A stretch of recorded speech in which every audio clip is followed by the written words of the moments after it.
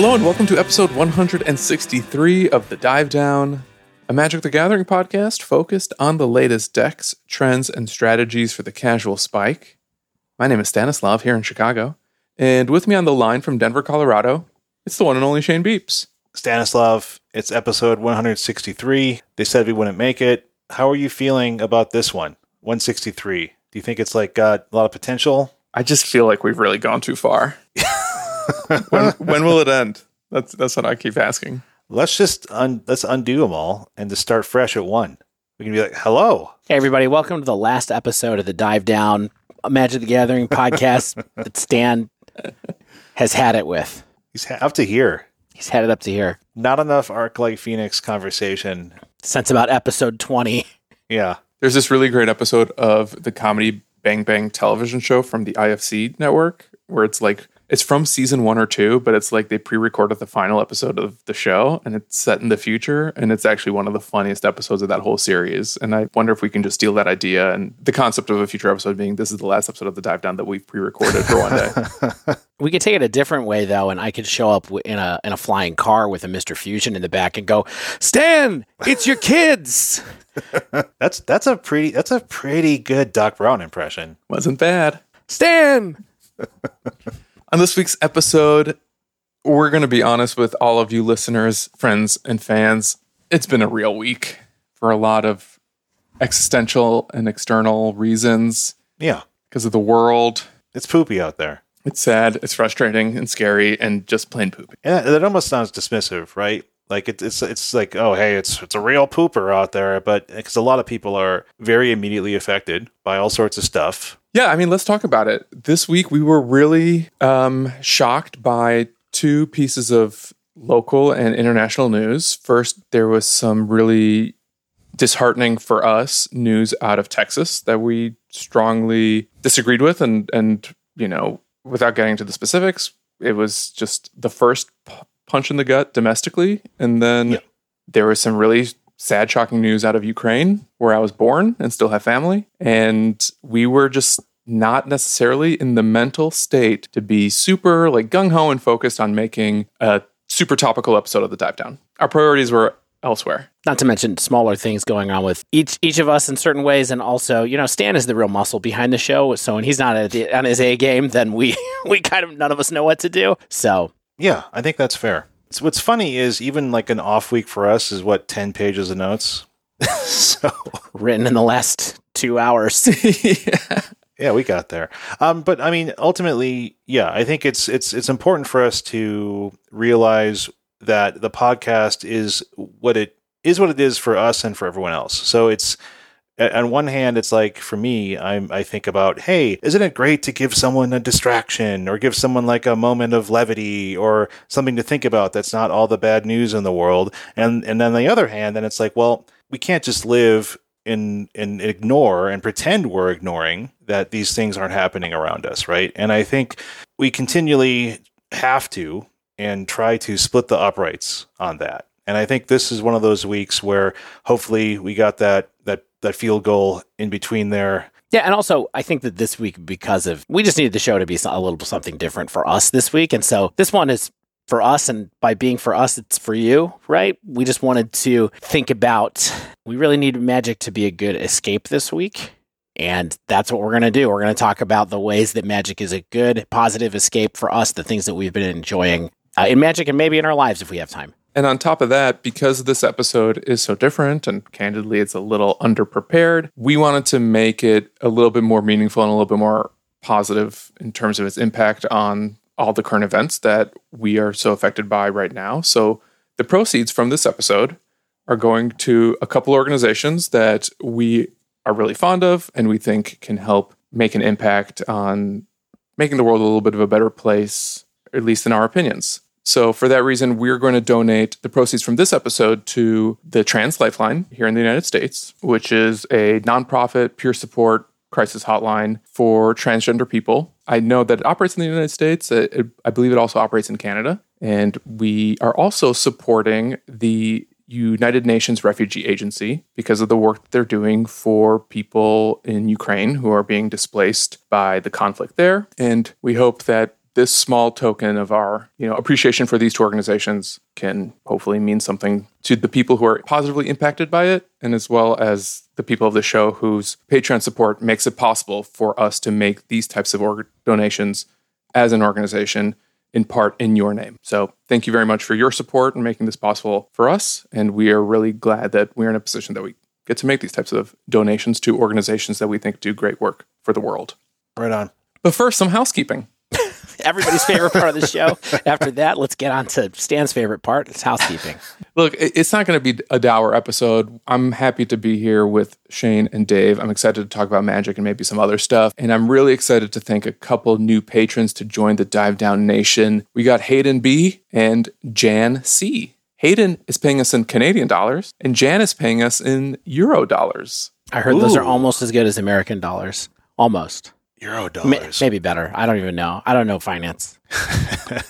We have no increased tiers this week, but hey, just as a reminder, let's say you're sitting there at like $1 a week and you're like, well, I want to get some more stuff. I want to what do I get if I give more money? Or you're not yet a patron out there and you're like, well, what's the point? Why would I want to do this?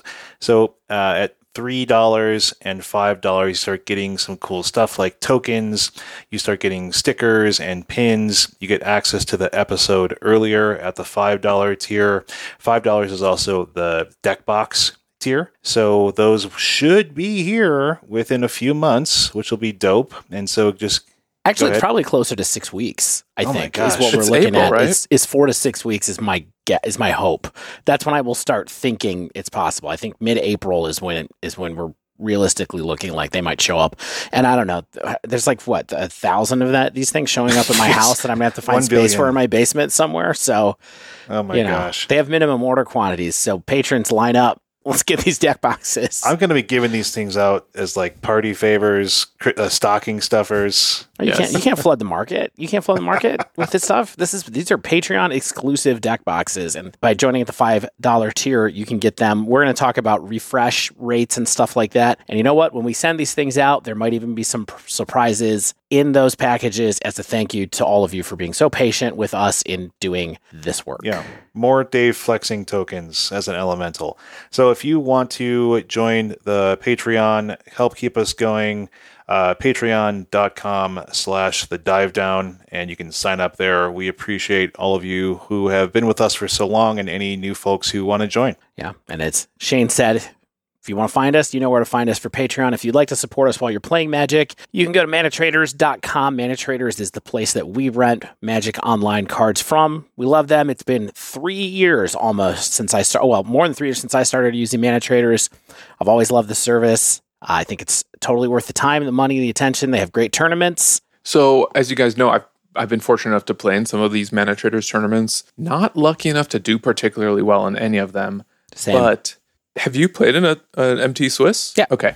So you know how, regardless of how you finish, in my case, I finished 93rd place in the Legacy tournament, you still get $10 of Mana Traders credit. Cannot be redeemed for cash, but it just kind of sits in your Mana Traders account. I finally found a use for it. I needed to rent a modern deck that had a bunch of Ragavans and Ren and Sixes, so it was outside of the rental limit, and I was able to expand my rental limit temporarily by using that credit. Yeah, that's a nice thing that they do there for sure, where you can bump it up for 48 hours, 96 hours, something like that. But Stan, that's a great point to be able to bump that up a little bit. I mean, that's one thing that's nice about Mana Traders too, is that if you sign up for a smaller one, right? Like if you go for the gold level and for some reason you want to play a deck with a bunch of Ragavans and Ren and Sixes in it for a weekend, you can do it. Yeah, not sure why you would. I wouldn't recommend it. No, they're terrible cards. We don't need them. But yeah, Mana Traders is great. We love them. If you would like to be so kind and try out Mana Traders, you can use our code, the Dive Down 2022, to get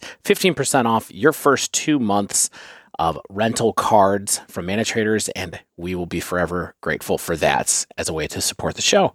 Manatraders.com. All right, so before we get on to other topics, let's talk about one of the things that we do love doing every week and requires a certain amount of preparation, but we understand what the preparation is before we step in, unlike deck dives, and that is, let's talk about some modern tournaments that happen this weekend. Oh, please, my favorite. First one. So there was a Magic Online Champions Showcase this weekend, better known as the MOX. As you know, Magic Online has a quarterly tournament. I think these Moxes are quarterly with the best players, kind of like the highest placing players from a number of different venues. They're people who have won opens, people who have won qualifiers, people who are the tops of the leaderboards. They go into an 8-player tournament every once in a while where they play for a prize purse of $20,000. And so not euros or Canadian not dollars. euros in this case. And they this time they did a split tournament where it was Modern and Vintage Cube were the two formats. And so we have an interesting little group of 8 decks for people that what some high level players decided to bring to a small field tournament for Modern. Right on. Yeah. So this, if you remember, I mean, what this happens, is this twice a year? Because I feel like we talked about this. I think it's quarterly. Okay. Is it only twice a year? I think it's quarterly. Yeah, it probably is. So like, it's like the 4 people who won showcase qualifiers. There's 2 Mox Opens winners and 2 top players of the leaderboards. I don't really know what the leaderboards are, but yeah, like you said, Dave, we get 8 people playing for 20 grand. What's weird about this is it's basically an 8-person pod. And then whoever wins the limited pod is in the finals. Whoever wins the modern pod, in this case, is in the finals. And those 2 people go up against each other. In the finals. So let's first talk about the decks people brought and then talk about what happened. Well, and this group of 8 people, it's an absolute murderer's row of people who play on Magic Online. It's Canister, it's Tangrams, David Ingram, it's Bob 49, who everybody knows as the Belcher guy, Nathan Stoyer, Zerk MTGO, then Beekeeper, Stainerson, Binu. Those are the 8 people. I believe I named them all in a random order, different than my list for some reason, just to make it hard on myself. And but those are top players that we talk about all the time as being at the tops of challenges, being in 5.0 deck dumps, being in the showcase challenges. These are some of the best of the best. And what did they bring? Well, they brought, out of this top 8, there were 2 Grixis Death Shadow decks, a Mill deck, a Belcher deck, 4-color Blink, Teamer Footfalls, Blue-White Hammer, and Red-White Prowess were they 8 decks.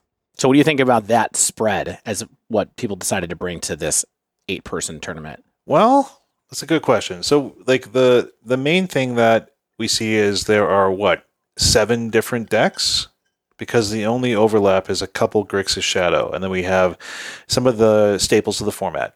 4-color Blank, Teamer Footfalls, the now fairly standard Azorius Hammer, Belcher, and weirdly Dimir Mill, which is just sort of hanging out there. It's interesting, one, too, because this is a Dimir build, right? Rather than kind of the newer Azorius Mill that's been somewhat popular. Yeah. I mean, I would think, looking at this list, that the Mill player was maybe expecting more Hammer, would be my guess. Now, I don't know a ton about Binu, if they are a Mill player generally, and that's just kind of like they went with what they went with. But it made me feel a little bit like that deck maybe ended up being selected because of a metagame choice against Hammer.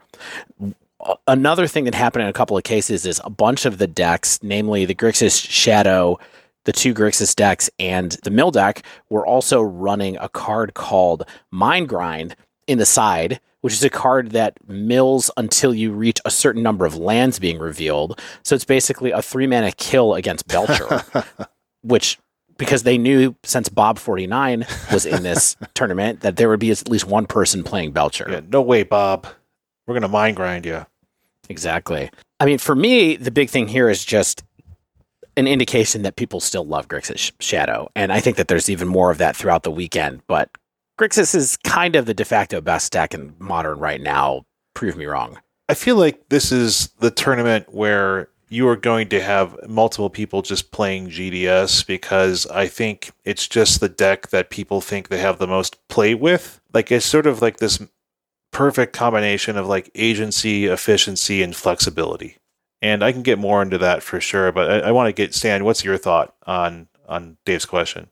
I just think that this is a pretty predictable metagame, except for maybe like if Amulet was here, no one would be surprised. And that kind of feels like it's missing. And maybe Prowess and Mill almost feel like surprise additions. But even that, these are decks that we know to be good in the format. And the fact that even Footfalls continues to keep up in this type of environment, or at least Footfalls is a good enough deck that Sean Goddard wanted to run it in this type of environment, I think also maybe speaks to how perhaps underappreciated that deck is right now. In my personal opinion, Footfalls is pretty good against Shadow, and I wonder if maybe Sean anticipated more Shadow in the event, and that's why they brought that deck too. Because you asked, Dave, like, is GDS kind of like just the go-to best deck? I kind of want to break this down a little bit because I find the topic of GDS pretty fascinating because it really lines up across my entire history of the format, of playing this format. Is very soon after I got into Modern, Death Shadow appeared on the scene and became a thing, and it has sort of waxed and waned in popularity and in power level, and I think right now it's back to where it was, in 2016-ish era, but in a very different way, which I think is cool because it does what it does because of similar reasons. But I think what it does now, it doesn't have like the counter magic suite of Stubborn Denial, but it gets access to Drown in the Loch. And I guess what's really wild about this deck now is it's hyper efficient. Like half the deck is 0 or 1 mana. Less than a quarter of it is like 2 mana, and the rest are lands, right? And you get these wild, efficient threats like DRC and Ragavan and Death Shadow, all at 1 mana. And Kroxa and Turok are doing something valuable at 2 mana, and then something even better at 4 mana. So you get like mana flexibility. And then you just get the same cheap, awesome spells that you've had access to for years, and then some new stuff, right? Like Thoughtseize and IOK, which do double duty, which is like they buy you time against basically anything, and they can effectively do the early locking down of combo decks until you get to like your Drown in the Lochs and things like that. And Expressive Iteration, we know, is like a 2 mana Divination, and Unholy Heat, and whatever 1 mana interaction you want, and Dress Down gives you a combo and stops your opponent's creature's abilities. And I think Drown in the Loch is weirdly underrated still as counter magic and creature interaction at 2 mana. And so you get all of this incredibly powerful and flexible cards and creatures and spells at 2 mana and less. And so like if you had to ask me, I guess, like if you're gonna play one deck in Modern and get rid of everything else, and just like you want the most flexible game plan, like I just don't know why you pick anything else besides Death Shadow. Because like I do think other decks have better upsides or better high rolls, but like this is the floor of this deck is just so high. Yeah, I mean, I think this is the player's deck. In my mind, like this is a deck that I always feel worried about picking up because I'm like, if I'm not on my game, like playing with Death Shadow is just going to be a slog. But if I've been playing a lot of Magic and I feel like the format's at a spot where I really know a lot of the decks, then defaulting back to Death Shadow, which I spent some time with at different points in time, is a good strategy, I think, because it really rewards your meta knowledge, and also it has a lot of flexibility. Like you said, it just has the most efficient cards. So I'm really curious to see where it goes from here, because it does seem like it's just picking up and picking up and picking up. And we even heard today that the PTQ that ran today, or was it the challenge itself that ended up with the top 4 was all Grixis super qualifier. Decks, so it's like the PTQ. Which is the PTQ. Yeah, so there was some Magic Online PTQ today where half of the top 8 was Grixis Death Shadow, and all of those decks advanced to the top 4. So it's going to be everywhere. Yeah. Stan, you were saying that like you think something like Rhinos has good game against GDS, but like, do you think like the high rolls of Rhino, let's say just in a meta game that's not 50% GDS or something like that, like I know that you're a fan of something like Rhinos, you're a fan of something like Murktide. Do those decks have better upside than something like GDS? Like, do you like what would make you pick a different deck than GDS if you were like, just say like the bog standard awesome Modern grinder that's in this tournament?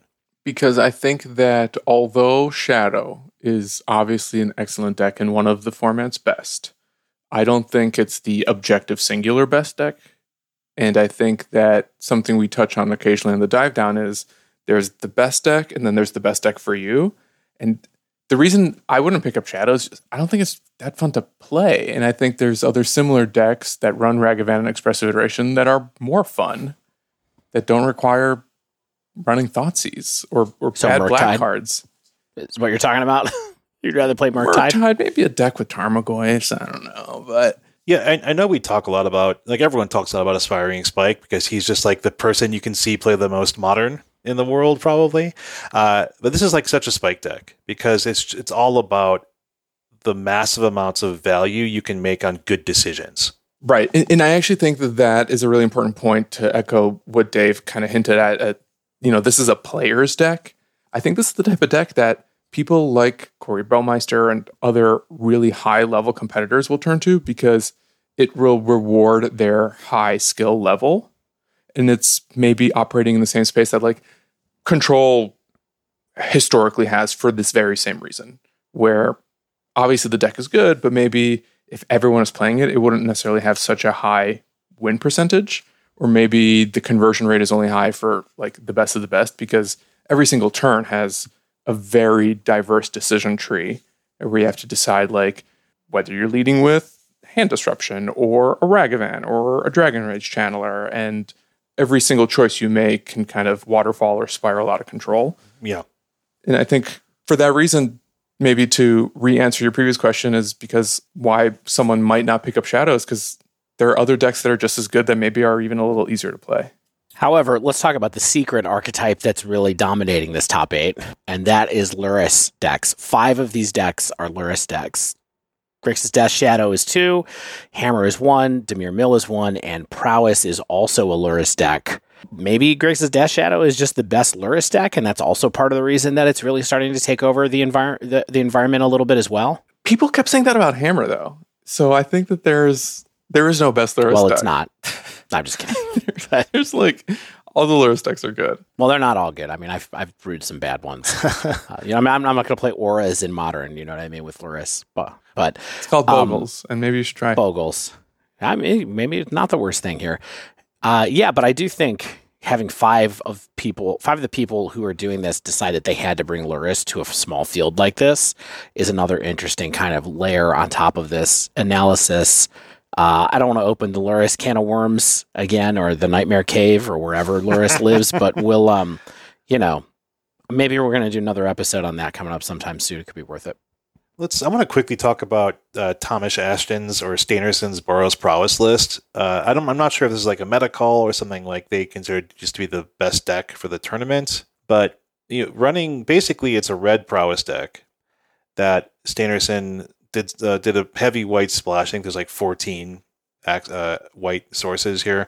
Getting access to Lurrus, getting access to main deck Path, which is kind of a novel inclusion these days, and some sideboard options like Prismatic Ending and Core Firewalker, Hushbringer, Wear Tear, which are all smart and valuable pieces of interaction, of course, and value on the board and protection on the board, things like that. But what I like about this build is we're seeing just the full play sets of Reckless Impulse, Light Up the Stage, gets you a bunch of spells. It synergizes with both your Prowess creatures and Dragon's Rage Channeler. And, if you're just keeping the ground clear with all of your interaction and casting a bunch of spells, you're just going to bash in quickly and hopefully get the opponent dead, right? Yeah, so you guys know I love Prowess. Yes. I would play Prowess all the time. I do not like this version of Prowess right now in this metagame, but I will say, so I was thinking about why someone would pick up this deck to bring it to a small field like this at this level of play, especially because I went back and looked at Steinerson's resume on Goldfish to see what kind of decks they tended to play, and they don't have a particular bent towards aggro decks. Not a big Prowess fan from what I can tell from the decks that they've 5-0'd with or done well in challenges with and things like that. I know Steinerson as a player, I wasn't sure what their profile generally was. They don't look like they specialize in anything in particular to me, but I could be wrong about that, so tweet at us if I'm wrong. I think that this deck is something that someone brought because they thought that it was going to be good against Shadow.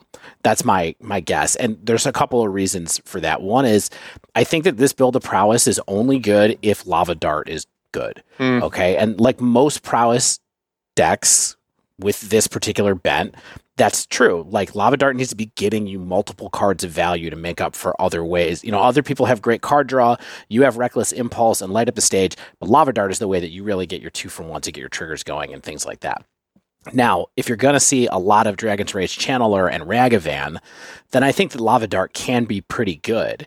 But the problem is if you get into the mid game, I think that it gets a lot worse. And that's why I think Thomas would pack Path to Exile here, is to help get through those Death Shadows at different points in time, and also be a little bit of an out in case someone is packing Murktide or Primeval Titan for that matter, because Prismatic Ending's not very good against those kind of decks.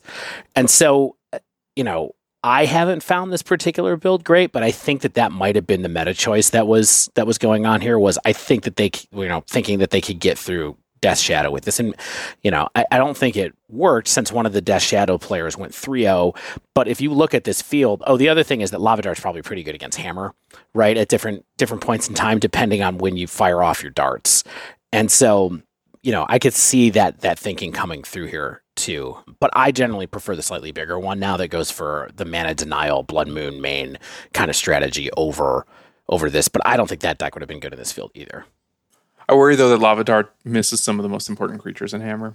Well, yeah, that's the problem, is that it's okay but not great against it. Yeah, Path to Exile is certainly a card that you can have as an out against Hammer as well if you need it. It is certainly a card. Yeah. You could also just play Seismic Assault against Hammer. Mm-hmm. Yeah. We'll talk about that some other time. Like I said, if there was any time that Prowess was good in Modern, I would want to be playing it, but I haven't had a lot of luck with this deck in the queues. I will say this deck also, or a list very close to it, top 8'd that same PTQ as all the Grixis Death Shadows decks did as well. What are your thoughts about some of these other selections? We got like Mill and Belcher and Azorius Hammer and 4-color Blink.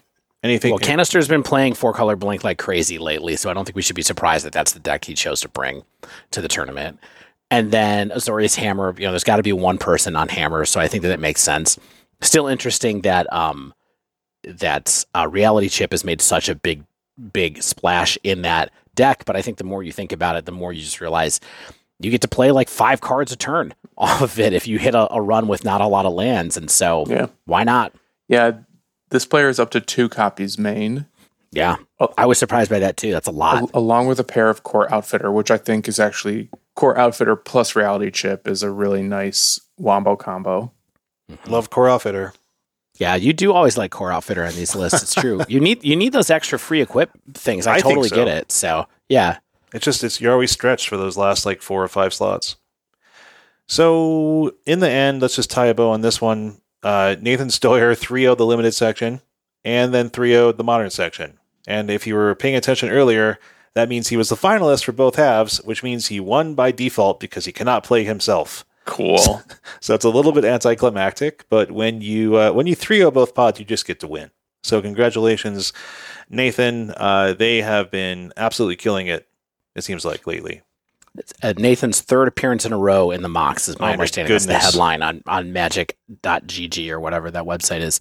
So yeah, congratulations. Yeah, they tweeted that they had like taken time off from school. They took this quarter off, I guess, to focus on Magic, if I understood the tweet correctly. And it's just this. Obviously, that's not something we're encouraging anyone to do, but I think it's What's interesting is that it's just further confirmation that you can improve and see better results in Magic when it becomes a priority of yours to put the work in to get better. And in some cases, you qualify to the PTs if you put that work in and kind of treat it as a job and a priority. If you've got the talent and the time and the ability, quit your job. You're only young once. Drop out of school. That's what I'm going to say. You're only going to get to do this kind of stuff one time in your life. So, go ahead and do it, man. It's astonishingly fine. True. Astonishingly true. Go back to when it's time to go back and do the non-grinder life or whatever. But why not? There's never going to be a time in your life where they're not going to take your money to go get some education. Okay. No one's going to ask you why you took a quarter off school on your resume. All right, let's go into Saturday's Modern Challenge. 116 players.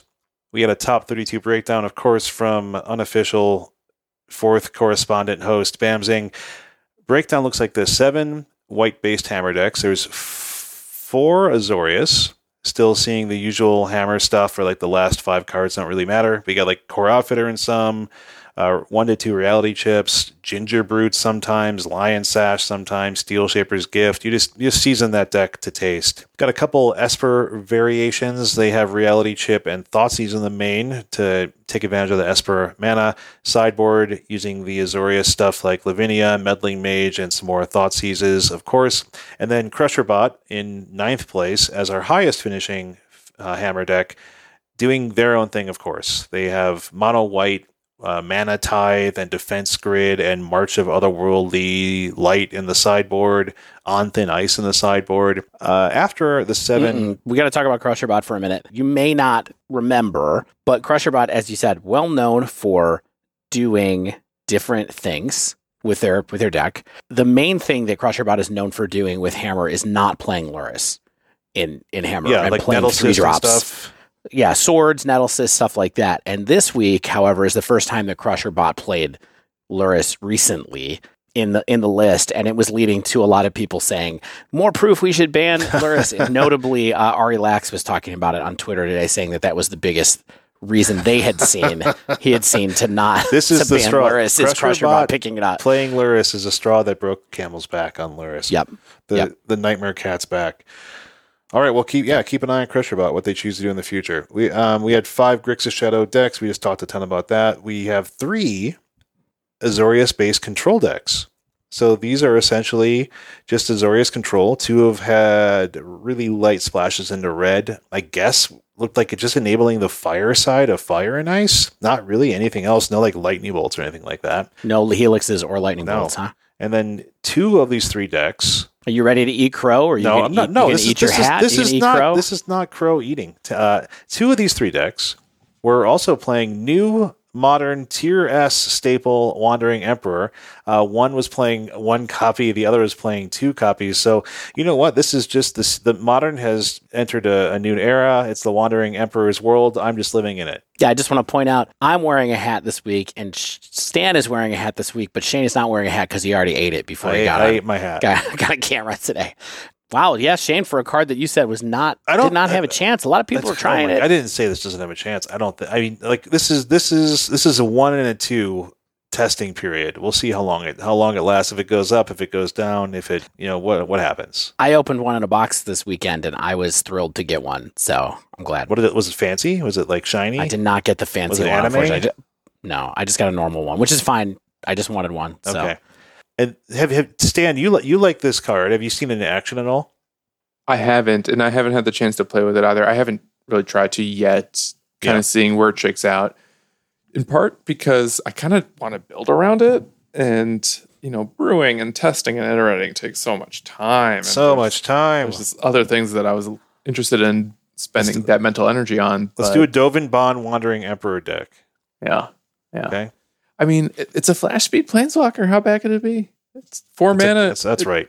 It's removal. It makes threats. Let's talk about the 2 ofs. Let's talk about these 2 ofs. We got Amulet Titan, 4-color Blink, Izzet Murktide, Living End. Those are all decks you know. And then we do have 2 humans copies in this top 32. And these are, interestingly, kind of the old-looking humans decks. Like, none of that sort of Thalia's Lieutenant combo strategy we talked about last week.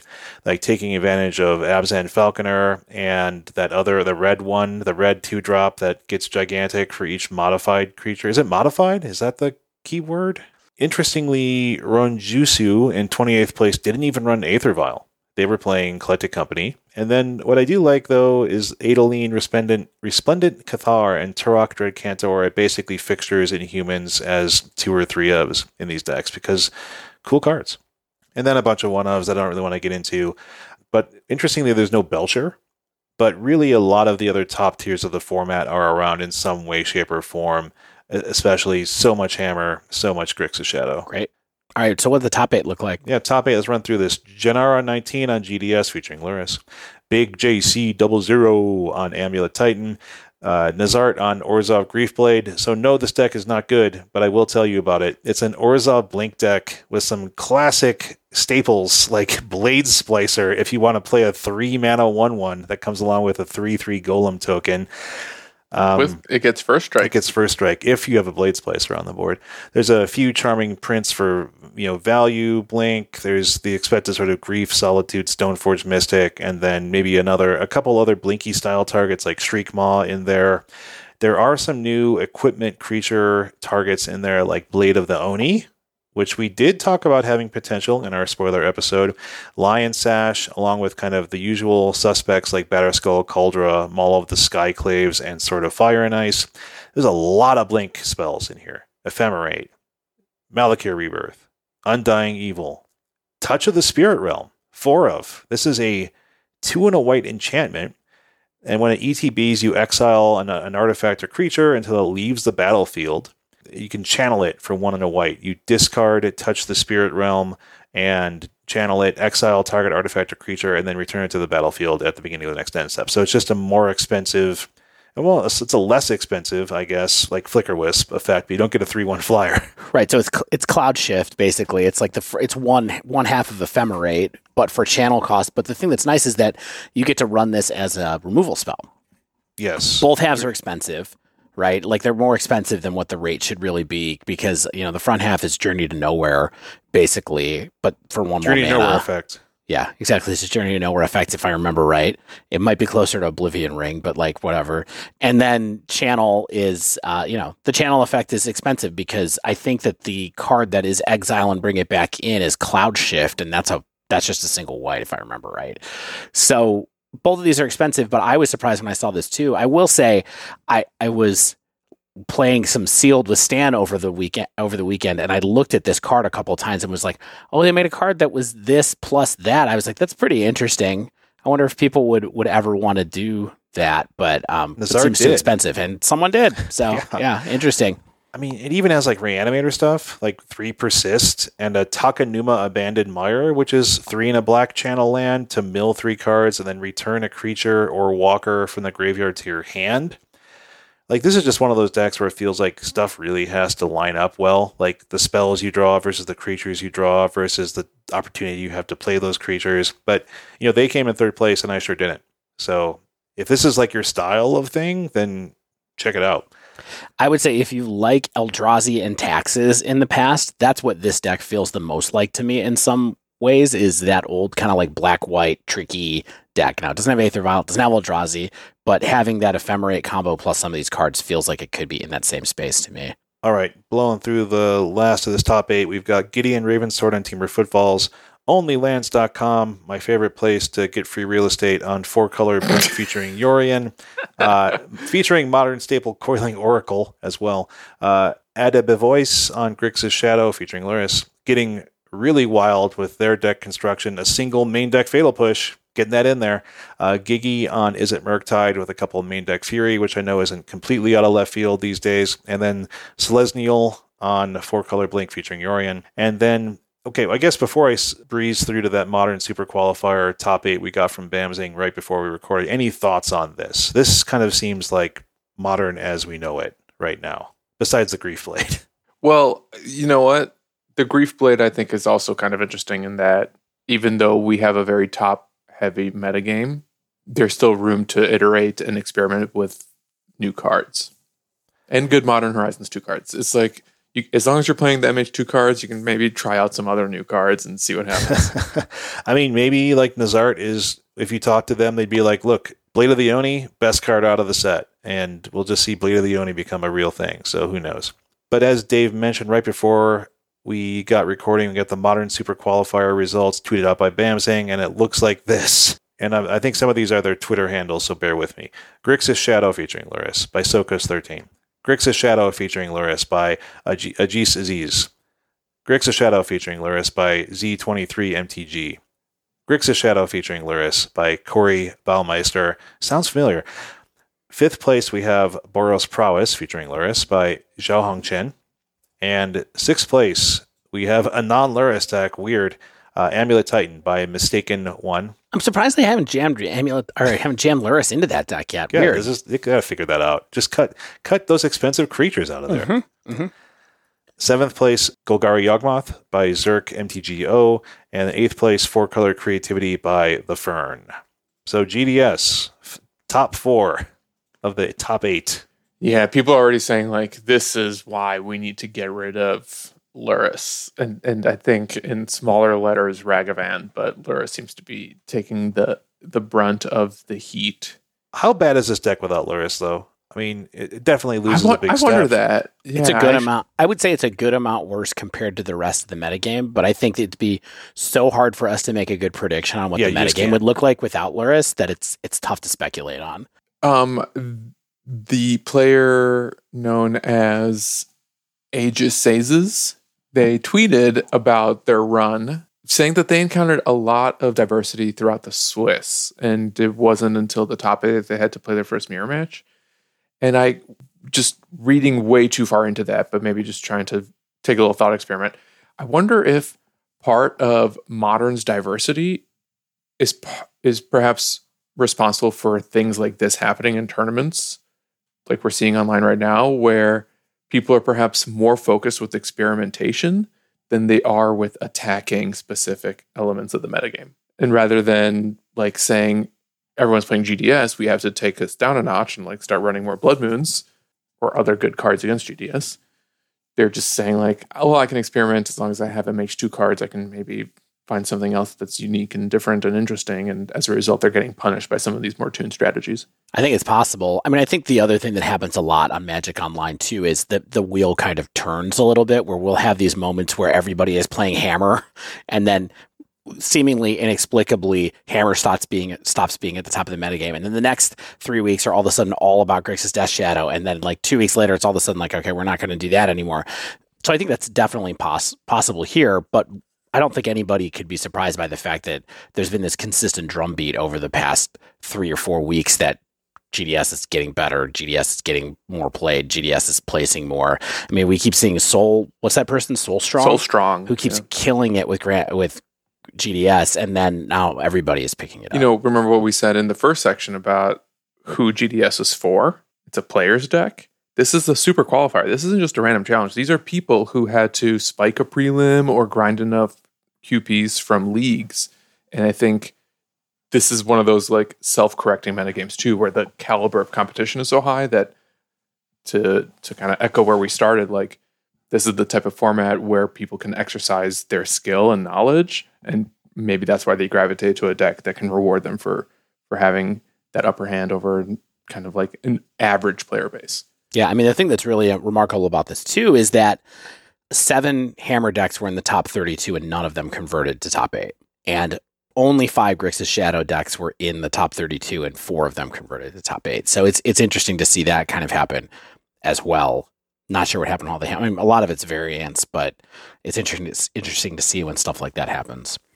All right, so because we're talking about things that we love for Magic this week, or we enjoy for Magic this week, can I get 2 minutes of something that I love from both of you, which is, does Lurrus need to be banned?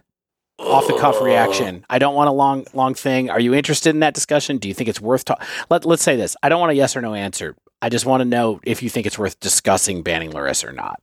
Do you mean on this podcast or as a community? Generally as a community.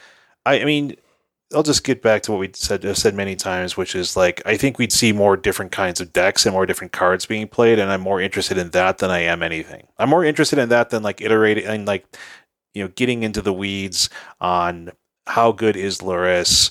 Is Lurrus really game changer? I'm more interested in what Lurrus' effect is on deck building and people's ability to play a few more interesting cards. And I'm curious what that effect would be more than anything. Okay. I like that answer. Stan, what's your gut? My gut is yes and yes. Not because it's making the metagame worse, but because it's just not making it as interesting as it perhaps could be. I think Shane really nailed it. I think one of the arguments that I hear a lot that resonates with me is either give us more companions so that we can have a little bit of forced diversity, or like don't force us living through this just Lurrus environment for years to come. Because it kind of feels like either we're going to be just doing this forever until it's banned, or they'll give us more tools to play with in like that 15th slot of the sideboard. Because that's what this is really about. Like, what are we going to put in that last sideboard slot to make our decks interesting? And right now it seems to be Lurrus or Yorion. But yeah, that's a good point, Stan. I've seen that as well. I think our buddy Zach Allen has mentioned that a few times. And it's really like, yeah, it's a free extra card. Ultimately, you pay a higher tax for it now, but it's still just an extra card. And if you can run it, you're going to run it. So why not give us more interesting extra cards to give us other reasons to build a deck around them. Yeah, it's a free extra card that defines your deck. So just give us new ways to define our decks to build around. Totally understand that argument. I think rhetorically speaking, it's extremely sound, right? I really don't want more executionally very hard. I really don't want more companions, and so I think that as a result, you basically have to. I don't like them. Let's get rid of them. Let's get rid of them. It's just stale. Like it's just stale. It does make it a little stale, and so I don't know. Like there's a lot of things I like about Modern right now, but I think bottom line for me, it's like someday. That's all I have to say. Maybe it's this week. Maybe it's by the time the show comes out. All right, we've had some ups and downs in the breakdown segment about things we like, things we don't like as much. So let's head on out of here and get into the meat of the episode, where we talk about a lot of things we like, a lot of things we've been enjoying in Modern and otherwise. So you guys ready for that? Yeah. First one on my list is Lurrus. Okay, so you all stay with us.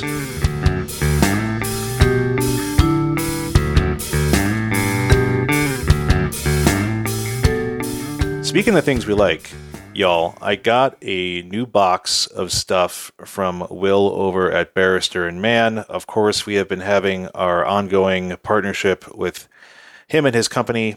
Friend of the show, patron, citizen of the nation, Will. Got some new stuff. I got Waves, Aftershave, Splash, and the shaving soap. I got that Passiflora that I told you about a few weeks ago. I got the Nordost Balm, the Castile soap that you told me about, Stan.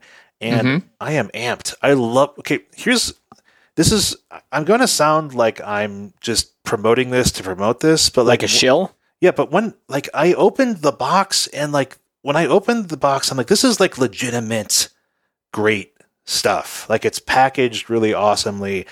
They have custom stickers that they seal stuff with. The packaging is awesome. The labeling is awesome. It feels like you're getting a product that is well worth the small amount of money you pay for it. And I love that about it.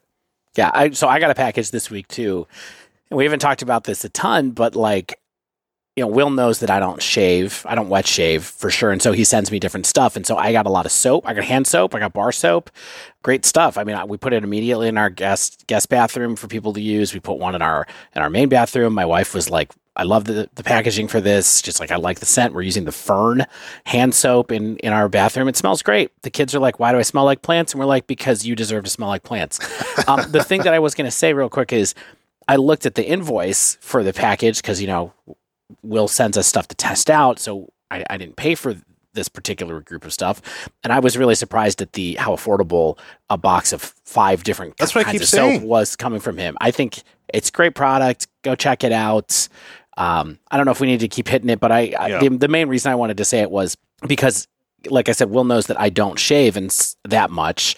And so he sends me other things like the beard oils and the hand soaps. And I think there's tons of different things for your house at Barrister, man, to check out. Yeah. I love the Waves. I'm hyped to have gotten it. It's like a super light, aquatic smell. It's dope. The Passiflora is better than I imagined after talking about it last week. It smells like this sort of like strawberry and pine needle, and it's just like this wild combination, super dope. So yeah, head on over to Barrister and Mann, MANN. Use the coupon code TheDiveDown2022, gets you 15% off your first order. Also lets Will know that our partnership is working. So yeah, check it out.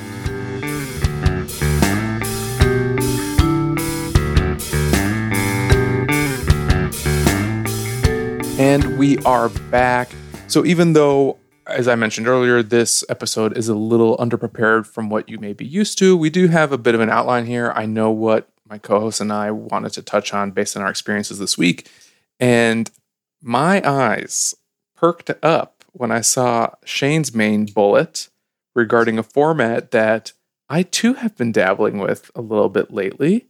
I'm curious to hear what Shane has to say because... You ready for me to throw the gauntlet down? I got to tell you, I got to say, Stan, I think you're misreading Shane's note because I think I know what you're about to say. And I think you should read the rest of the sentence. Because he's saying... I'll just read the first 2 words, new standard. Okay. And... that's not what Shane's talking about. Yeah, he knows. Shane's playing with standard cards, and right. I've been dabbling in the standard format. I have heard again, like I heard the limited format is dope. People are saying I'm going back to standard for the first time in a long while. Yeah, well, it's just because historic and that other new one that they made, Alchemy, are just like horrible. So like standard is kind of just the best constructed format on Arena right now. So Stan, all right, so you totally hijacked what Shane was about to talk about. I love this because you and I were talking about this on Friday night when you were over at my place where we had lovely Mexican food and played some sealed. Talk about why you're liking standard right now and how you found time in your life to be able to dabble around with it, given our other commitments to our listeners, etc. Yeah, and Shane, sorry to hijack, not my intention. And I don't even have that much to say about standard, except that I've been so unhappy with historic in general, and Alchemy I find just so boring, and I'm not interested in engaging with these digital only cards, that I needed something to get my dailies on Arena so I can generate enough gold to play drafts, essentially. And when I was looking at some of the top decks in standard that were craftable for me, or even like already crafted because of cards that I just happened to find in packs, I was able to play a couple different decks. Jeskai Hinata for one, Mono Black Control is another, a couple Izzet Dragons decks, and it's just been really fun, and it's kind of scratching that Arena itch in a way that I wasn't getting from, historic as much as I used to in the past. Yeah, I mean, standard is it big right now? Like there's still a lot of sets in it, right? Is it a big standard at the moment? It's medium standard. Okay. Yeah, the oldest set is not bad Return to Zendikar. Yeah. Are you kidding me? Wow. Yeah. Time flies. Hey, I mean, I can't believe it's been almost 2 years since Ikoria came out, which is like crazy to think about that. We've been living in Lurrus world for that long. I mean, when Stan told me this the other night, I was like, you've been what? How do you find time? But, what are some of toilet time? Yeah, for sure. It's my Stan time. That's the only time you get to hide from a kid. I understand. I understand.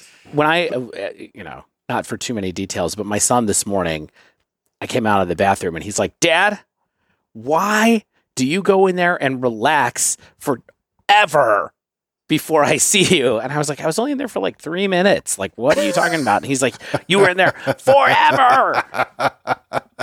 Gosh, I'm so glad my child can't speak. He can only like laugh and blow bubbles. Yeah, give it a little bit. They develop attitudes and opinions about what you should be doing in Minecraft, and that's a real nightmare. My cat's paw at the door. So standard is cool. I mean, some of the big cards I'm sure you're playing with in those mono black decks are like Meat Hook Massacre is the big one, right? Like I'm sure that everybody's playing that. It's Lotleth, the Spider Queen. Oh, the Spider Queen. Okay. And Blood on the Snow. Like those are my two favorite cards. Is like making spiders and casting these big black snow wraths. Mm-hmm.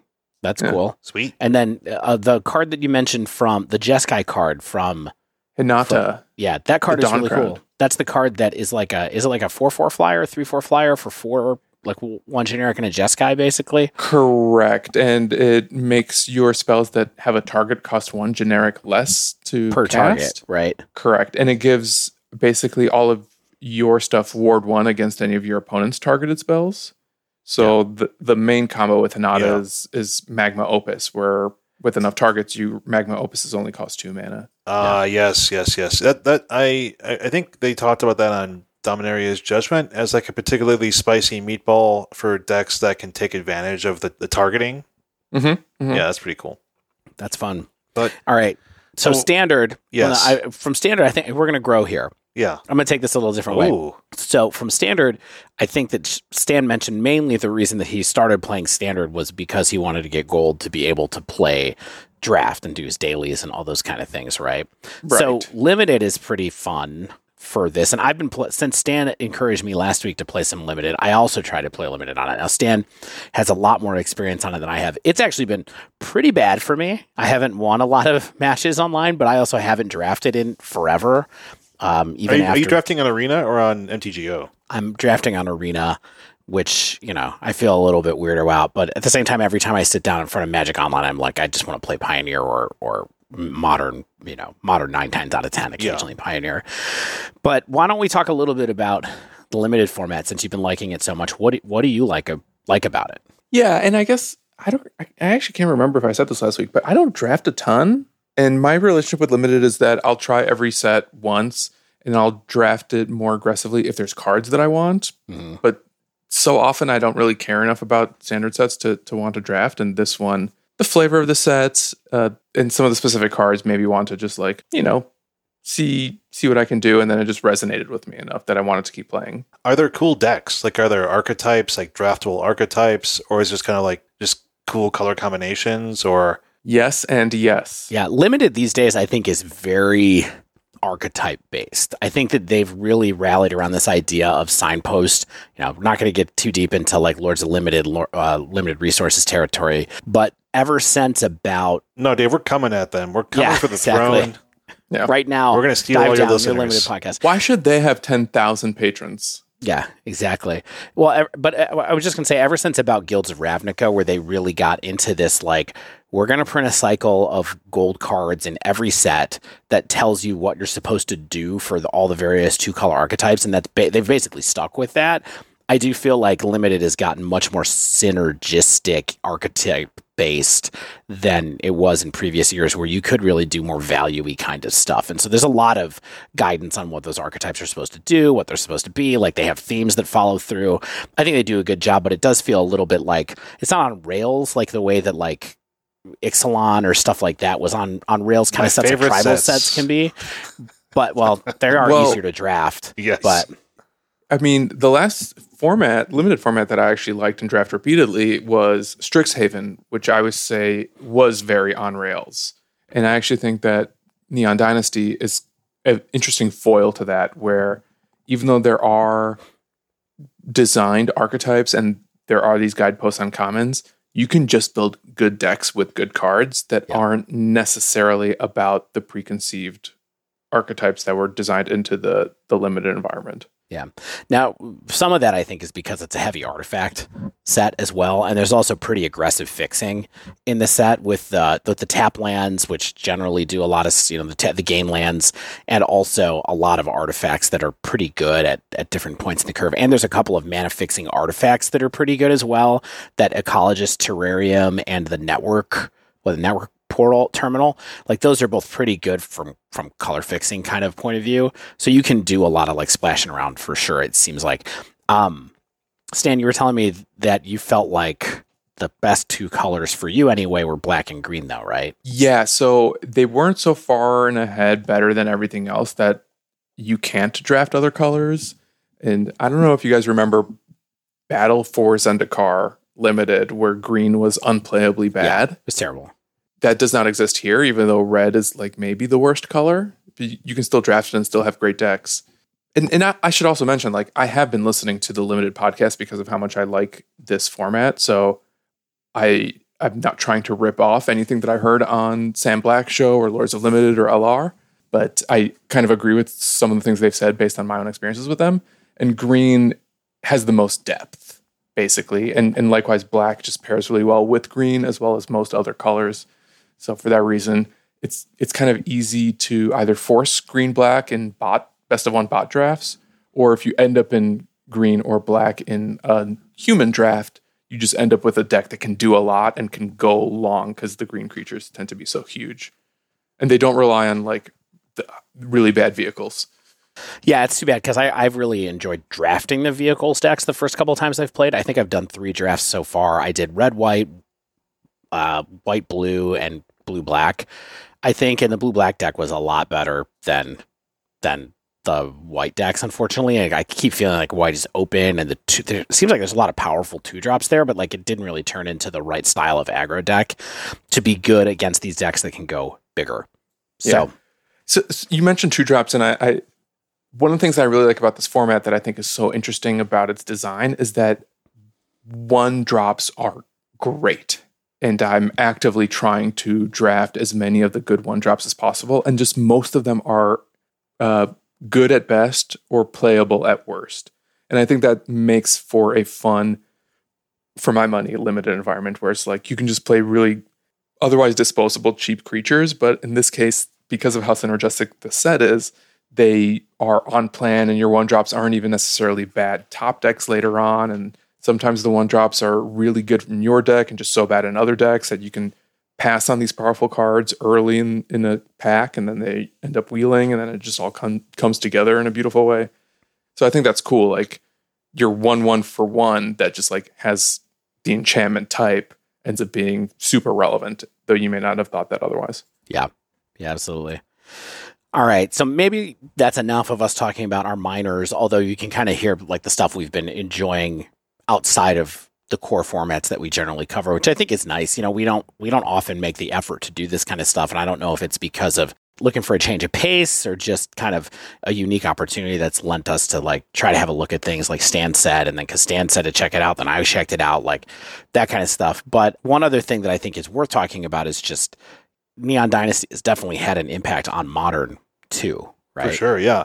I'm personally a little bit surprised that a standard set like this can still have what I feel like is a bigger impact than we expected, and potentially in slightly different ways in even a format like Modern. Because like MH2 was released 8 months ago, and it still feels like it's just what Modern is about still. Like, yeah. And with the power level of Modern, like a little standard set making a difference in the games that we're seeing and the decks that we're seeing is a little bit surprising. But I do feel like Neon Dynasty has perhaps surprisingly done that. And again, of course, everyone talks about Spike a lot. And while I like Spike's trophy race, and I think it gives a certain number of eyes and level of interest in the format, I'm honestly happier seeing him be what I think he's even potentially better at than winning trophies. And that's creating new decks with new cards and really giving cards their due and a chance to shine. And I think he's not too quick to dismiss new ideas, and he will iterate on them because he just plays so much. And one of the decks that I think is both totally Spike in design and also totally good is this Rakdos Anvil deck that he put together about a week ago, I think. And he 5-0'd the first league he played with it, I believe. And of course, the link for that will be in the show notes. And I've been hinting that I've been seeing Oni Colt Anvil doing things in various formats. Like I've seen it in Pioneer, and I've seen it in Historic, and now we're seeing it in some Modern shells. And here's just another great example of it. And again, if you forgot, Oni Colt Anvil is an uncommon for black and a red Rakdos mana artifact. Whenever one or more artifacts you control leave the battlefield during your turn, create a 1/1 colorless construct artifact creature token. This ability triggers only once each turn. You can then also tap to sacrifice an artifact. Oni Colt Anvil deals 1 damage to each opponent, and you gain 1 life.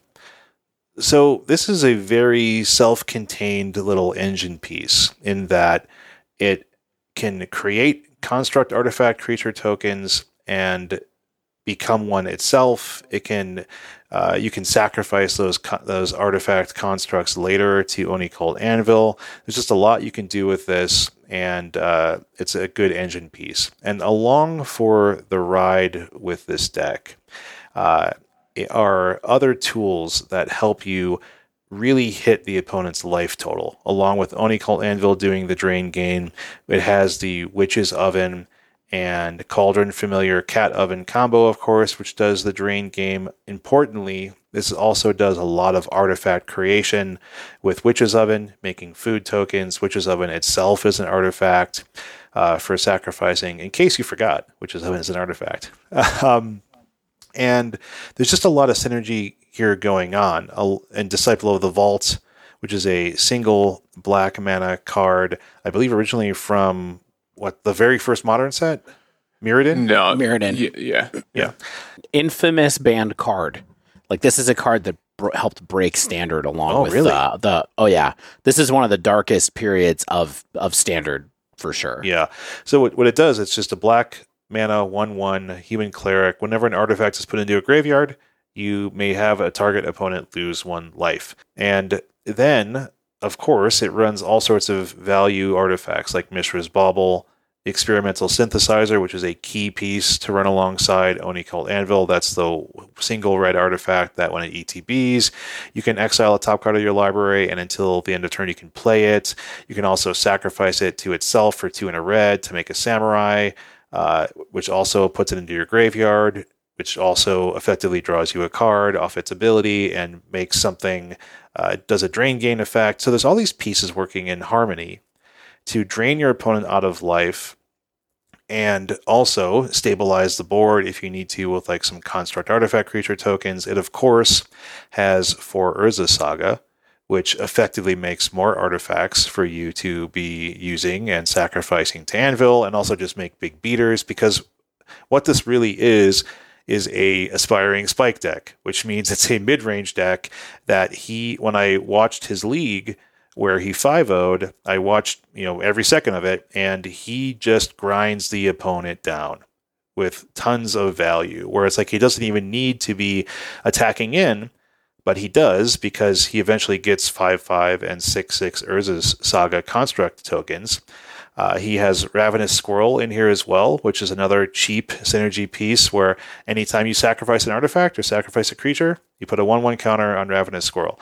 And then it has awesome reach in Galvanic Blast, which if you have 3 or more artifacts, Metalcraft, it does 4 damage for a single red mana. Shrapnel Blast does 5 damage if you sacrifice an artifact for 1 of the red mana. So I keep saying the same thing. There's just a lot of pieces working in very good harmony to drain your opponent of life while stabilizing the board and then attacking in the long game with Urza Saga and its ability to do everything you need in this deck. And the more I watch this deck in action, again, I was just like, Urza Saga is just not okay sometimes. It just does so much for just a land drop. He was attacking in with giant beaters. He was tutoring up artifacts that he could sacrifice, that he could gain. I mean, we all know how good Shadow Spear is. Springleaf Drum for access to mana. Witch's Oven is a 1 mana artifact. And so it just does a lot. And it really won a lot of games. And he faced, it has Thoughtseize in the sideboard for interacting with combo decks to buy him some time. It has Alpine Moon for interacting with opponent's mana. Pithing Needle, of course, was another great Urza Saga target. So I think this deck is very legitimate. I think if you want to play a slow sacrifice engine deck that just gets a lot of value and then has the burn reach, which I think is super important. There's so many games I saw him just get 9 points of reach and just come out of nowhere to win. It just did a lot of work, and I think it's a very cool deck. Awesome. I'm very excited to see this deck get to a place in Modern where it's worth trying out. Well, certainly, a lot of these, especially Experimental Synthesizer and Oni Cult, were cards that looked pretty interesting to everybody on the spoiler, I think. And so it's cool to see somebody work it out. Yeah, watch the VOD. The VOD is convinced. I mean, any 5. I'm gonna league this after we record tonight. I'm gonna take this through a league. I'm retired right now. Let's get out of here. Can we cancel this episode? I don't have anything going on tomorrow, so I'm gonna stay up late and play some Magic after we record. Yeah, man, stream that. I want to watch. One thing that I'm constantly impressed by is the longevity of Cat Oven combo in more and more formats. Like one of the most annoying and broken things possible sometimes. Seriously. And like it took a while for it to make an appearance in Modern. Obviously it was a very dominant force in Standard, perhaps the dominant force. They had to ban Cauldron Familiar. We see it in Historic. We're seeing it pop up in Pioneer and now in Modern as well. And it's just this dinky little cat and like this stupid little sack outlet that all you have to do is tap it. Witch's Oven. It's just like, you can build a shell and slap a Lurrus in there, throw a Ragavan, and you got a stew going. Yeah, what's wild, and then I'll get off this because we do have a lot of stuff to talk about, is like it's when you think about all these cards, they all cost like 1 mana and a few or 2 mana, and you effectively get like 3 or 4 points of damage out of all of them. So it's like it's basically a burn deck. Like where all of your cards end up being just worth so much life loss on your opponent's end of things that's how this deck functions, right? And then it just has other ways of dealing damage as well. Yeah, and you mentioned Shrapnel Blast and Galvanic Blast. I mean, 2 cards that do a lot of work for good return, and a lot of times you want to sacrifice things, you're going to have Metalcraft. So, before we get off of this deck, the one thing I wanted to mention really quickly is Evert, as ever, we are fans of his. Had a tweet thread last week where the Cat Oven deck, where this Oni Cult deck appeared in it, where he mentioned, what he thought were the best decks in Modern from Neo, with Neo cards and heavily featured Neo cards. I just wanted to talk about what those were really quickly and just say, so there's 4 decks. One of them is the colorless Dreadnought Affinity list that's very close to the list that I play tested 2 episodes ago. Definitely, if you want to hear us talk about that a little bit, go back to that first Sleeve Belief episode, Fun with Artifacts edition, because I thought the deck had some power to it, and Everett still thinks that it's kind of towards the top of the list there. Another one that's on there is similar to the other deck I played that episode, which is the Urza Affinity deck, the 8-cast deck. Now he's got Consulate Dreadnoughts in there as well, but it's looking to leverage the power of Moonsnare prototype.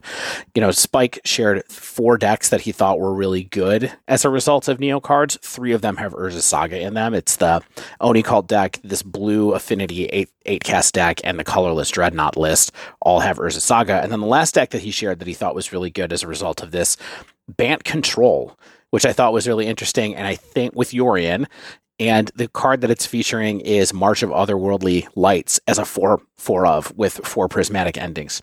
Check it out if you want to. I just thought it was an interesting thread to see his thoughts on what the best decks post Neo are. Not best in the format, but best ones that heavily use Neo cards.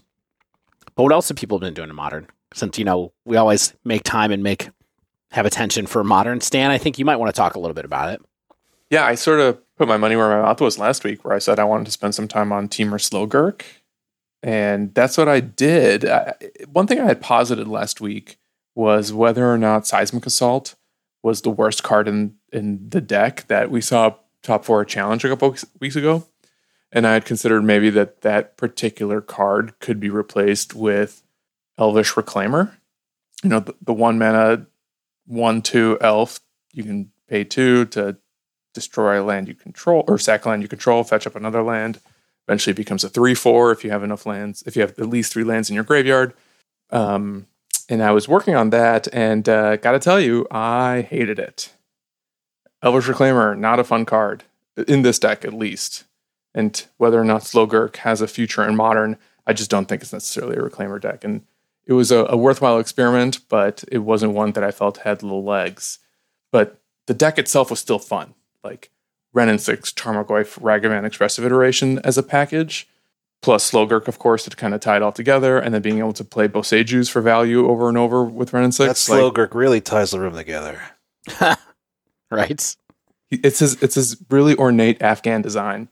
But yeah, so I figured I would kind of just go back to square one and think about the deck and how I can potentially iterate and improve on it by just running the Scipios version through a league again. I did tweak the sideboard a little bit. Scipios had played Blood Moons, and the only deck that I still like Blood Moon against is Shadow. But against something like Amulet, because of the existence of Boseiju, I feel like Blood Moon in a 3-color deck feels like a little bit of a liability, because it can be really hard to cast Blood Moon and Seismic Assault and Slogurk and any of your other cards that just don't have red mana in it. So I replaced that with Alpine Moon. So you also don't like it against 4-color Blink then? Because I thought that generally it's decent against that deck as well, right? I think 4-color Blink can actually play around it reasonably well. And if they manage to get an Omnath down before or after, it's just the Blood Moon doesn't do anything. So I run this deck to the league today, actually. It was just kind of a last-minute cram session, because I was doing the Reclaimer testing last night. I was really disappointed with it. Wanted to see how I could do with just Seismic Assault, because there were actually some situations and matchups where I missed it, and I wanted to really understand its role in the deck a little bit better to figure out when and where and why I may replace it. And I'm not sure I need to replace it because I just trophied. I'm just in the trophy race now, guys. You just trophied with a deck with Slogurk, the Overslime in it. And Seismic Assault, yeah. Wow, Stan.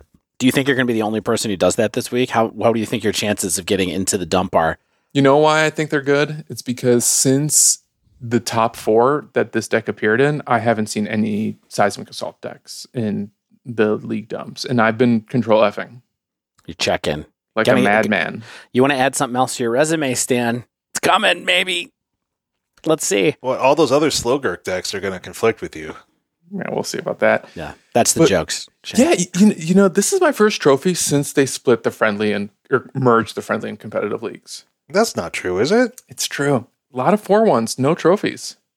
Wow, I thought that you got one a couple weeks ago when I got one. No, yeah. Okay. No, I just spiked a prelim. That's right. I did the harder thing. Well, congrats. That's great. Thanks. Yeah, and you know what? Like, Seismic Assault was literally the MVP. And it kind of actually led me to think that even though it looks like the worst card in your deck, there's just so many matchups where it ends up being the most important thing. And to help illustrate this, match 5, game 3, it was me against Mono Blue Merfolk.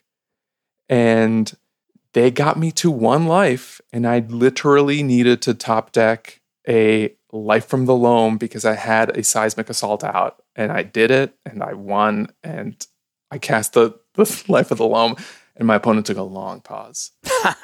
And I happened to be sandbagging a land, and so basically I got to 4 lands in hand to just like swing and connect for the reach that doing 4 shocks provided. So that basically led me to believe a couple things. A, if this deck iterates and changes and eventually replaces Seismic Assault, the card that replaces Assault might not exist right now. Just because like it provides a lot of reach, it's really good against like small creatures on the ground.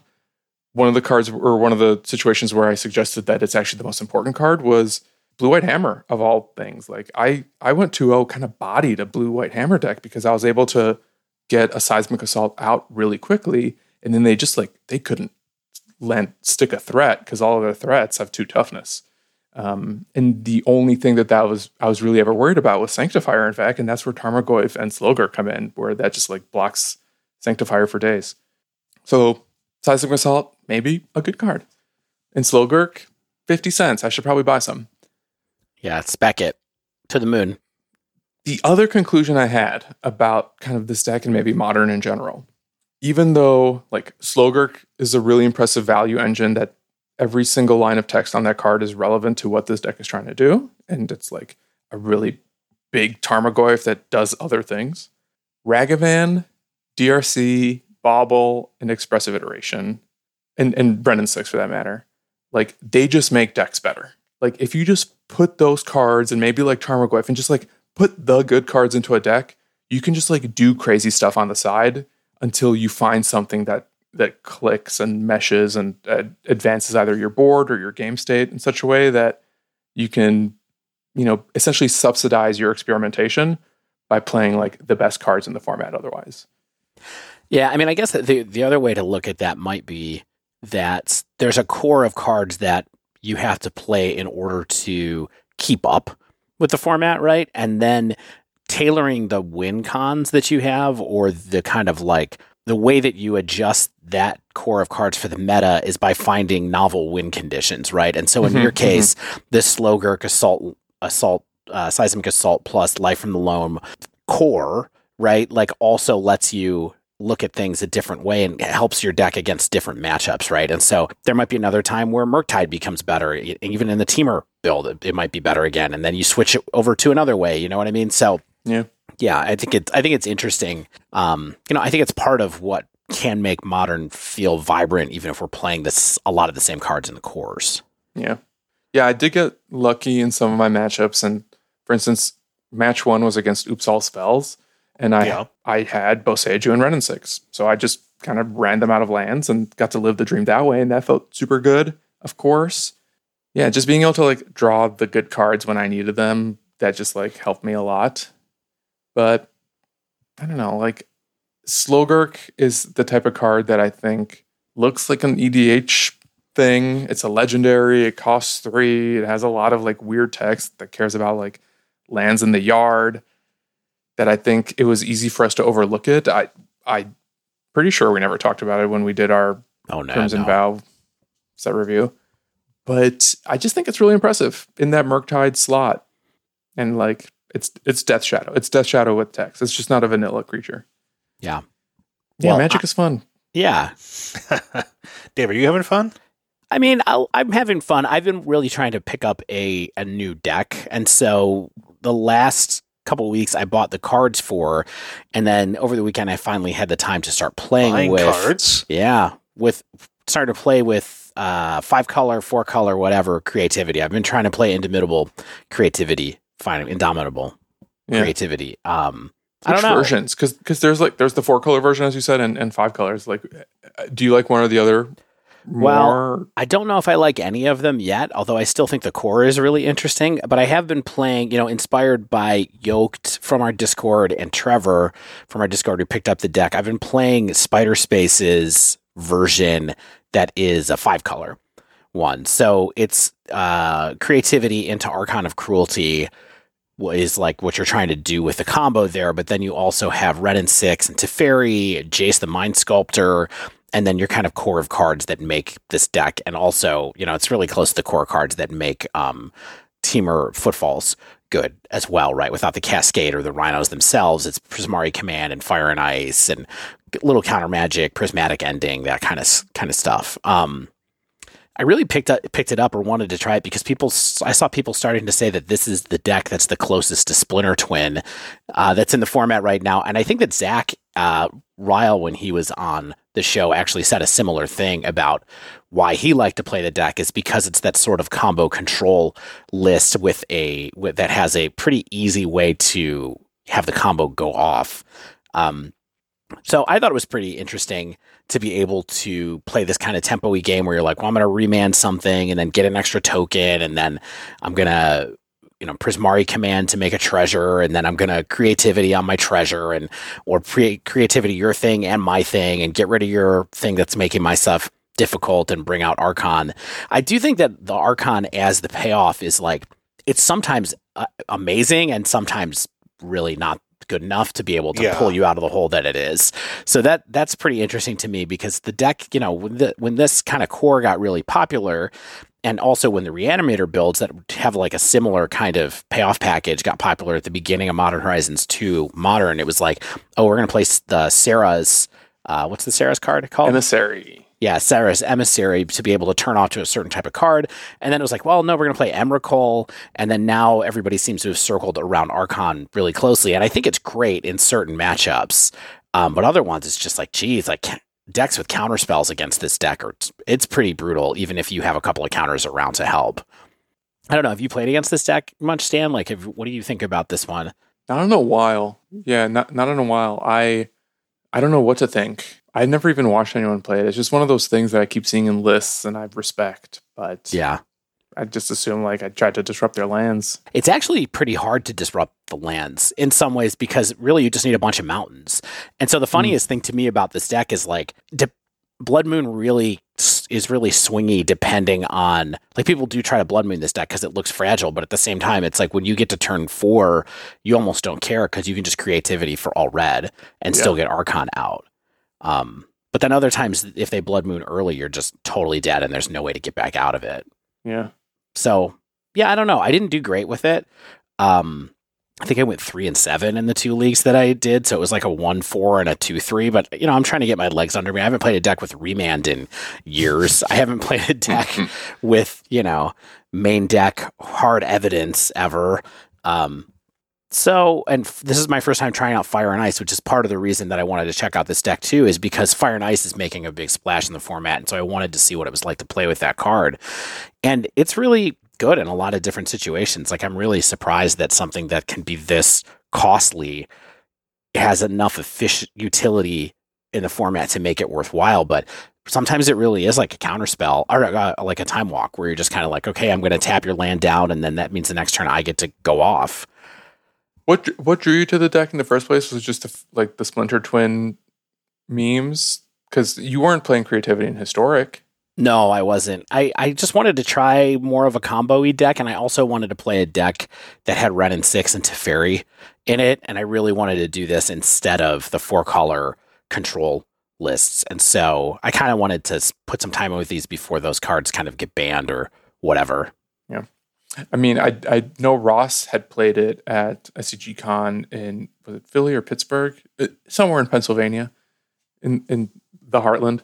And he's been writing about it for Star City, and just, he still believes that it's a real deck. But what we had heard from Spider and from Zach Ryle is just that this deck is hard, and I think like knowing which mana to get and like which planeswalkers to lean on and when to play combo, when to play control, or when to like hope that your opponent's defenses are down. Like that's the hard part about decks like this. Yeah, and I think that's part of what attracted me to it too. Is just like I feel like that's a part of my game I need to work on, right? Like I'm not good at being the control role in Magic anymore. If I ever was actually good at it, you know what I mean? And so trying to go into a deck where I'm thinking about that more often seemed like a interesting puzzle to solve to me, especially after spending a long time just kind of aggroing people out with different builds of prowess essentially over the last year or so.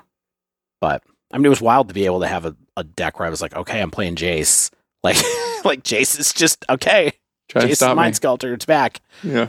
Why aren't you playing Amulet? I thought that was your new deck. I thought you were an Amulet guy now. You know what? Because it was cheaper for me to finish this deck in paper. All I had variety is the spice of life. Yeah.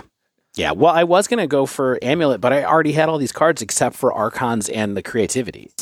So I just got a playset of each of those, and then now I have it in paper as well, where to get Amulet, I had to buy like I don't have any Valakits, I don't have any Amulets, I don't have any Primeval Titans, so I just felt like a better use of my vast store of store credit at Card Kingdom. Yeah. Get at us. Card Kingdom, get at us, sure. No, we mean that one. If you want to talk real Card Kingdom. Well, if you want it to get good for you, I hope it clicks soon, because I know how hard it can be to like work on something that just is not resonating, or maybe it's one of those things where, at least for me occasionally, like I'll get better with a deck after I move away to another one. Yeah. Like with Murktide, like I stopped playing Murktide for a bit, focused entirely on Footfalls, then came back and was like, oh God, I'm doing much better with this. That like sometimes it helps to get away. Yeah. I mean, I am thinking about taking this one to, so given that I'm changing jobs and I'm actually not working for the next few days, I am thinking about going to a paper tournament on Tuesday night at the store that's near my house. And I'm planning to take this deck with me to play in paper, which should be kind of crazy as well. What do you think about that? Is that crazy? Is that a wild thought, Stan? No, go. Yeah. I kind of want to drop in now. Tuesday, come on out. In stock. But I'm just looking for something different, and this seemed like something that was adjacent possible with a bunch of cards that I already had. And honestly, Trevor from our Discord has had pretty good success with it. And also, like I said, Yoked has. Now, I kind of want to try the list that Yoked from has been playing, which is no Wrenn and 6. It's just kind of like a Jeskai list. Maybe it's a little bit simpler to play than trying to lean on Wrenn and 6. I did learn a lot about how good, just was reminded about how good Wrenn and 6 is, though, with this deck. Being able to drop this and then kill somebody's Ragavan on turn 2 is just like absurd. Or kill somebody's DRC and then plus up to fix your mana after that. It really goes and goes. But sounds fun. Love Magic. Love to card. Exactly. Love to card. And that's what this episode's all about. I did want to ask you a little bit. You were talking to me about you're talking about trying to get better with a deck and things like that. We were going to do a whole episode maybe about this sometime soon, but you've been enjoying getting better at Magic, I think, lately, if I may be so bold as to say that. Do you feel like you've been running hot lately, or what do you think? Oh, sure. I mean, I came in second at my local store championship, and that's really the thing that started it all. Mm-hmm. Sure. Oh, I saw that. I came in 8th. I don't know if you remember that part. And proud we were of your success. Yes. Maybe this is a topic for a bigger episode, but I certainly tried to be somewhat self-aware about my year. And like, it's not all wins. Like I've gone 1-4, 0-4s, drops in leagues, like all the time. But I think the turning point, a couple things were a real turning point for me. And one was when we had Zach Allen on before the Vegas episode, and he had talked about how much he attributed to some of his success to working with Harlan Führer. Yeah. And just the value of having like a really strong player to provide feedback and constructive criticism, essentially, and like kind of call you out on your mistakes and some of those like unforced errors that you make or just like the poor judgments you make in games. And that's kind of the hardest part to identify when you play alone. So like that was in my head. And then we played in Vegas and I just didn't do particularly well in Vegas. And like, Dave, this is something you might understand and maybe some listeners do too, but it's like, I had this kid 6 months ago and it's like, if I'm going to spend time on Magic, I should get better at it. So I made the decision to get better. And that's when I sought out coaching with Dom, and like Dominic Harvey has improved my Magic thinking a lot. And now I kind of like... That's weirdly what Magic is a lot about. It's not really about the physical play of the cards. Yeah, it's not about like that clicking sound you do when you like snap. Yeah, you gotta snap it. When you snap a sleeved up card on your playmat. Yeah, Dave, I don't know. I don't remember what the question was, but basically I made the decision to get better and put the work into it. And it's paid off a little bit. And like I can't pretend like it's all skill. Like I'm suddenly some pro player. Like I've been getting lucky, but I think so much of being good at Magic is knowing how to leverage that luck. And maybe even when you're being unlucky, playing really tightly and not making stupid mistakes. And when you are lucky, not throwing that away by making stupid mistakes. And just like being more disciplined about sideboards and mulligans and just like minute in-game decisions that don't seem like they might make a big difference on the face, but can actually like change the entire texture of an individual turn because of like the information you have or the board state that you position yourself into. This is going to sound kind of broad or generic potentially, but like, do you think you're more benefiting from like mistake reduction or seeing new options that are better? Because I feel like mistake reduction is like a huge first step, right? Just like making fewer unforced errors, but I don't know how many of those you're making in the first place. I think it's mistake reduction is definitely a part of it, but I think it's also kind of just like recognizing what the best thing I can be doing every single turn is and just doing it.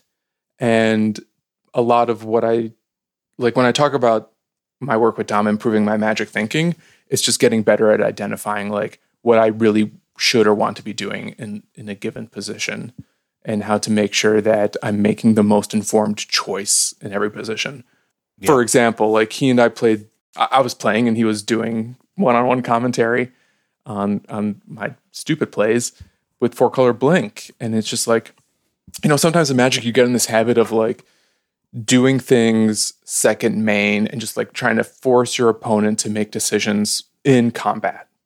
You know what I'm talking about? Where it's just like, I'm going to do the thing and then second main, I'll like play a spell or play my land for turn just so that I can like get to combat to put the onus on my opponent to have to like be defensive or whatever.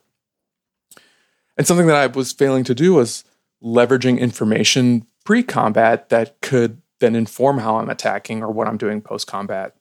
And there would be times where I would have 4 mana and an Omnath in hand, and I would want to like go to attacks, and the advice is just like, no, play the Omnath, draw the card so you know what you can do later, and maybe know what tools you have to play with even mid-combat. So like just getting smarter about leveraging information and collecting information more aggressively, and the value of that informing your decisions is just something that you know is important. Like, you know the importance of playing with a plan or thinking about your opponent's plan. But sometimes I think you can get into this very passive play pattern. Arena really contributes to this a lot. Best of one formats, I think, contribute to like passive habitual play patterns that might make for... It's like a volume game. Yeah, and they might make for bad habits. And just knowing how to like not fall back on bad habits and maybe just improving your intuition a little bit so that you're just like making the optimal plays as often as possible. And recognizing a good deck when you see it. Like, people are going to laugh at Slogurk, but there's just something there. And it's just like knowing when to like tap into things like that. Even with Ragavan, even with Expressive Iteration, like knowing how to tap into like what cards can do. It's just something that isn't always as easy as it looks. And that's how I've been getting a little bit better at Magic. That's awesome. And yeah, I think there's probably some more to talk about there in a couple of weeks, but it's fun. I'm glad that you're enjoying it and that you're seeing you're seeing positive results because that's Yeah. encouraging, right? And so that's a good thing. Yeah, the best part is like some of my successes have been on the couch sitting next to my wife, and the pride in her eyes when I like jump up and do like that Tiger Woods like 90-degree fist up, and she's like, "Wow, Stan, there's a little trophy icon on your computer screen. That seems good." And you got 150 of these other things. I don't know what they are. She's referring to PPs. She's not looking at your screen. Get out of here, Dave. She looks at my screen. I'm explaining like tournament structures to her. It's like, well, the league, you can just do it over the course of the weekend. But if you're playing in a PTQ, you got to stand there for 8 hours. And she's like, how long are you going to be playing? Yeah. She's like, why can't you hold our child? I mean, that's awesome. I think that's a good way to put like a little bow on the Magic discussion for today. I don't know if you guys want to talk at all about some non-Magic things that are bringing joy. Is there anything that we want to share with people that we've been enjoying over the last couple of weeks, or that we're doing outside of Magic, just for a fun wind down style kind of exclamation mark on this episode? Let's do a non wind down. Okay. What are you into, Dave? I'm worried that I might be into Minecraft. It only took this long. Well, which version? There's like 20 iterations of it, right? I the only one that I know about is the base one that I have on my Switch that I got because or Santa got for my child, because I thought that he might enjoy it. He's 6 years old and he's learning how to play video games. And I have a lot of nice memories of playing video games with my dad on the Atari 400 and our Tandy SX 3000 or whatever that was. Sierra games, stuff like that. And so I wanted to find a game that we could play together, and he really loves it. But I've been enjoying like the weirdness of it and just trying to figure out what to do, and just the like true open worldness of it, where it's not like milk runs. There's no kind of plot or anything from what I can tell, at least in the base level version. It's just sort of wandering around and looking for rocks to hit with a pick and then running away from zombies and all that kind of stuff. So I don't know. It's been fun. It's not like I'm going to play it without him at some point in time. I don't think anyway. But Minecraft streamer Dave. Yeah, exactly. It did cross my mind. I was like, could he and I do a podcast together about Minecraft? Like this kid discovering Minecraft, and that'd be fun. We'd have all kinds of like misinformation in it, of course, of things that he and I both, misunderstand. Maybe we would make a pact with people to not look anything up on the internet or something like that. But it's been fun. It's been a weird thing to kind of like discover this late, since it's been around for 10 years plus at this point in time. Yeah. But it's been a lot of fun, and I'm a little worried that I might like it as much as he does. That's sweet. That sounds great. It's better than hating it. It's better than being like, oh God, I really don't like what my kid's into. I hate these fingerboards. I can't do an ollie. Yeah, exactly. Shane, what was your first video game system? My stepfather brought a lot of video games into my life. So I think he had the Atari 5200, which was sick. It was clearly their worst system between the 26, 52, and 7800. Of course. He had the trackball and stuff like that. So I was playing like trackball, like Centipede and whatnot. But we also had the 26 and a Sega Master System before I had the Nintendo. And so actually, like, I was a Master System kid, but it definitely had like less good franchises than Nintendo. And so I still have the receipt from the purchase at Children's Palace from our Nintendo Power System and Legend of Zelda.